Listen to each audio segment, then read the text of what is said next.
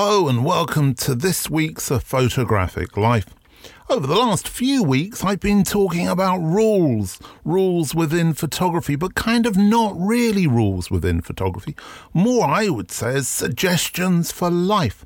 We're not talking here about ants or atoms, we're talking more about generic thought, broader thought, tangential thought.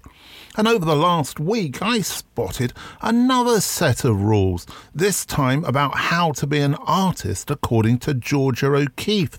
And I thought they were rather good, so I'm going to share them with you. Lesson number 1. Observe the world around you closely, hungrily. Lesson 2. Organisation is key to productivity. Lesson 3. Don't sweat mistakes. Learn from them. Lesson number 4, pay no attention to trends. Be yourself. Aside from making photographs, one of the key elements for me of photography is meeting people. And if I was to sit down and actually think about and add up and write down all of the incredible people I've met over the years, known and unknown, famous and unfamous, and even a couple of infamous in there, I would recognise that photography has been, as many of the contributors to our weekly A Photographic Life podcast strand, the What Does Photography Mean to Me, what they often recognise is this sometimes seen as a bit of a cliche, this idea of the camera as a key or a passport. But certainly for me, it has been that, and I don't shy away from that. I'm just a normal guy from South London, and no connections whatsoever in the creative world. My father was a bricklayer, and my mother a hairdresser.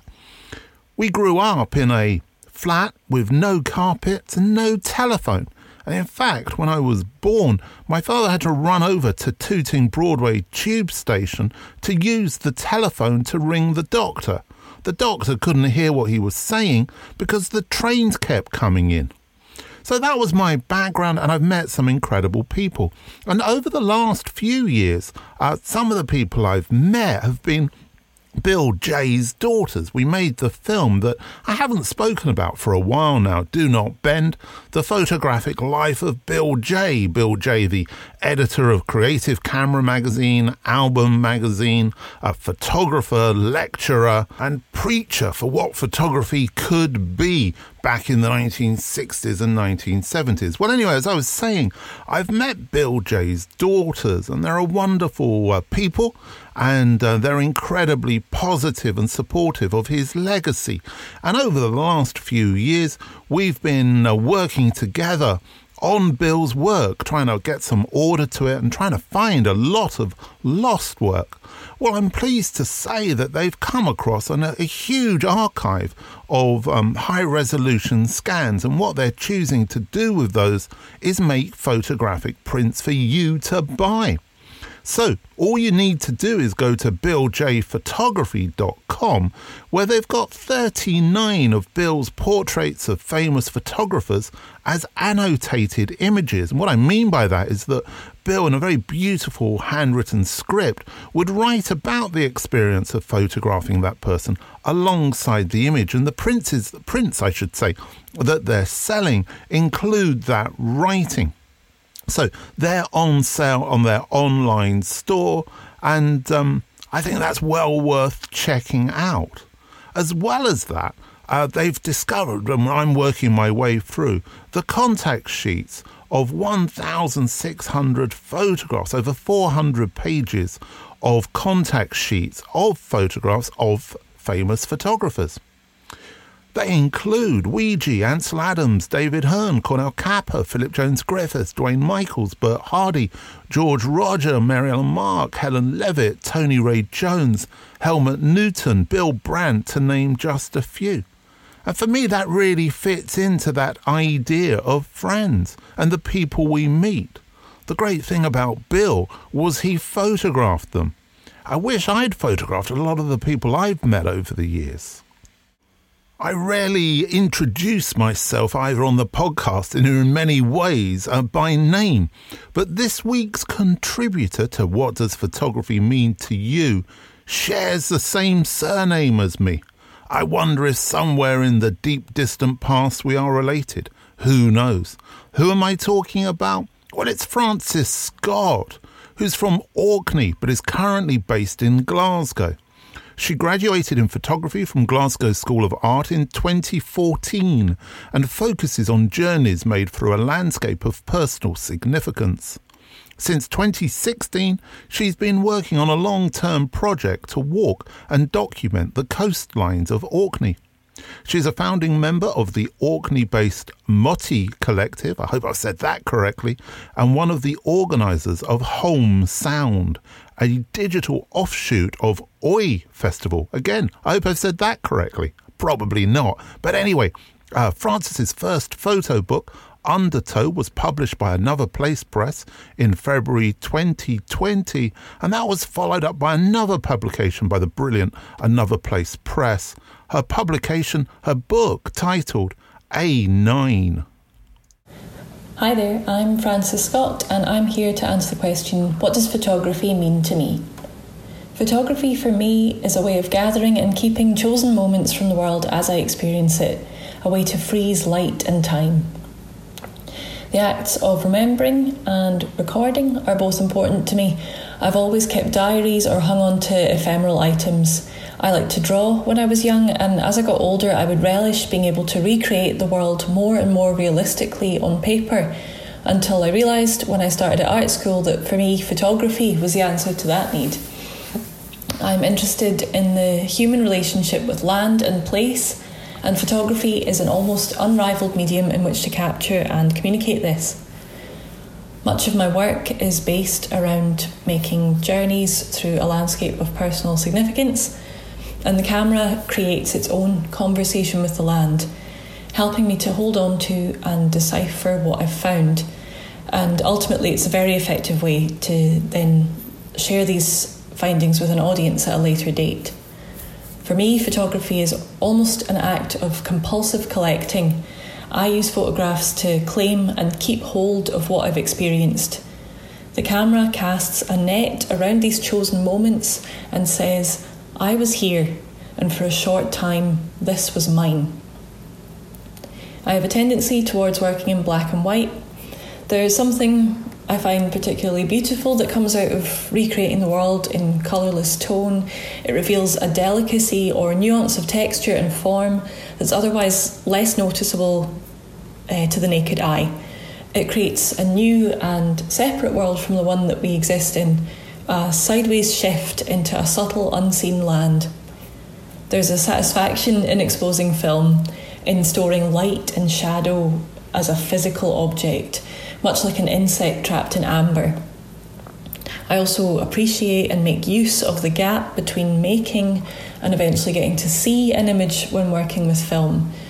There's no abrupt digital display to contend with, instantly showing me the shortcomings between what I can see in front of me and what I've actually managed to capture.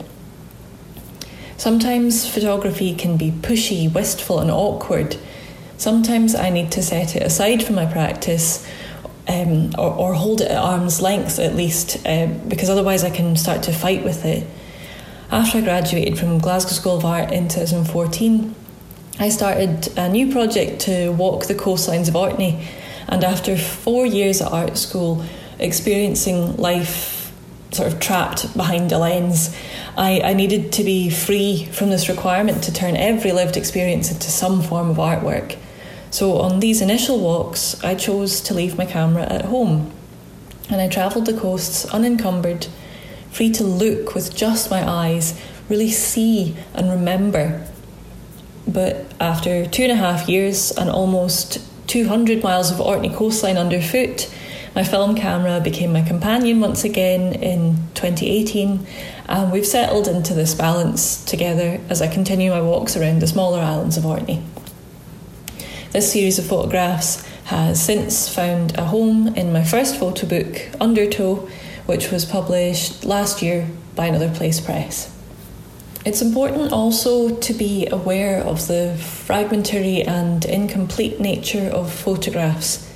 They can never tell the whole story, or sometimes they might take on a separate story all of their own. Personally, I like to use writing to sort of patch the gaps that photography can't fill. This relieves some pressure on my image making. For example, I might witness something too fleeting or too dark to capture with a camera, but because I can record it in writing instead, it's okay that I've only seen it with my eyes. Afterwards, whether I include it as part of a book or in an exhibition, my writing allows these visual or other sensory experiences to bloom naturally in the mind of the reader, and there's a roominess or fluidity in it that is perhaps not shared by the rigid and unbending nature of photographs. I'm interested in landscapes that we have travelled through or experienced throughout our lives, and the way that we can store memories in them, and they then release these memories back to us as we travel through them. And sometimes that sort of deeper meaning or the scaffolding behind your images is difficult without being able to sort of support it with writing. So for me, words and images often belong together. Photography can be a key which lets you enter other worlds. Through the photographs of others, you can travel across time and distance with an immediacy and realism afforded by few other mediums. A camera in your hand can act as a mandate to fully unleash your curiosity and to push ideas further, rewarding you with something much richer than just the photographs you've made. So for me, photography is a language, a mirror, a porthole, a joy, and an escape. Thank you, Frances, for your contribution this week. Interesting that she used the word key there, just as I was talking about it at the beginning of this podcast, and also suggesting that it appears in a number of the contributions that photographers have made. As you know, I never listen to the contributions before you do. I just heard it there for the first time, so no pre-planning involved. Also very interesting from my perspective that Frances spoke, so much there about the importance of writing. We're at a time of the year when a lot of academic and teaching institutions start to look for new members of staff, either because people have left, or new courses have begun, or courses are evolving and developing. I know that's certainly the case for me at Oxford Brookes, where I'm currently looking for somebody to work with me. So if you're interested in that, if you think you could put up with working with me and the rest of the team at Oxford Brookes, then look at the Oxford Brookes University website. But what a lot of photographers are less aware of when it comes to those applications is that importance of writing. And it's something that I think photographers today are really going to have to get to grips with. The phrase I use and many other people use are transferable skills. So many photographers have these and yet perhaps do not see them as being as intrinsic to their photographic practice as they actually are. So when it comes to applying for a position within teaching, you are going to have to be able to sit down and write up an application. And that isn't just a list of the things you've done or a CV. It's much more than that. The advice I always give to everybody and anybody who asks me about moving into teaching photography at any level is always the same, and it's this. I always say to people, but what's your expectation? Why are you doing this? Why are you thinking about this? Are you doing it to try and support your professional practice? Are you trying to find another income? Do you want to be a teacher? Is that something you really want to do?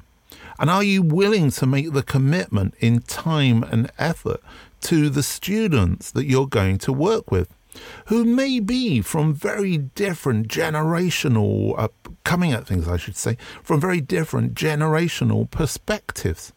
That's probably the conversation I have with people most often, is that about that generation gap. So if you are thinking of moving into photographic education, now's the time to be looking for jobs. A lot of them go on in the UK anyway, jobs.ac.uk, You'll find most of the ones in higher education there. But also you may want to look at your local colleges and further education colleges and see whether or not they have any positions going. Maybe working in stores, maybe working as a technician, not just as a lecturer. So have a think about it. But before you do, make sure that you're aware of exactly what's going to be required in writing that application. There are a couple of articles on the United Nations of Photography.com website that deal with this. So I'll put links to those underneath this podcast page so that you can check them out if you want to look at things in more detail. I think there's one thing that we all collect. Probably everybody listening to this podcast has a penchant for collecting and purchasing photo books. In the past, they sort of fell into certain groups of the very expensive, the very collectible artifact, or alternatively, the more kind of mass market how-to manual book. But of course, with the advent of digital printing and the growth of self-published photo books, it's now very easy to purchase a book, a small project in book form, anything from £10, £11 up to £30, £35, around that kind of point of entry, which is a point of entry which allows you to start building a really great collection of photographic books without having to put a big outlay out there. The other way, of course, which actually works rather well where I live, is picking them up in charity bookshops. I seem to have a number of very keen photographers who live near me who are getting rid of their books to charity shops, and I snuffle them up and add them to my collection. Though, of course, quite often they're not as cheap as they used to be because a quick look on eBay or Amazon will give the correct price. But anyway, that's kind of where we are. But what I'd like to suggest in addition to that is by purchasing those digitally printed books, what you're doing is supporting the photographer as well as adding books to your own collection. You're a patron of the arts, and as such you're incredibly important. Not only are you adding to the financial benefit of that photographer, but you're also helping them in their mental well-being, feeling that other people are interested in their work and giving them a sense of reason to continue doing what they're doing. It's an all-round win-win. So if you do find yourself in a position to make a small investment, anything from a £6-7 Cafe Royal book, or as we were saying with Francis Scott, there are Another Place Press, fantastically collectible books there, quite often in small print runs, so once they're there, they're rarely reprinted. But there's many books out there to purchase, and purchase them direct from the photographer. Anyway, that's my plea for this week. That's my hope for this week, that you do that so that we can work as a community to all help each other out. And of course, as COVID seems to not have disappeared, and in fact in the UK, numbers are rising and rising, one of the most important things that all of us must do, physically and mentally, is to take care.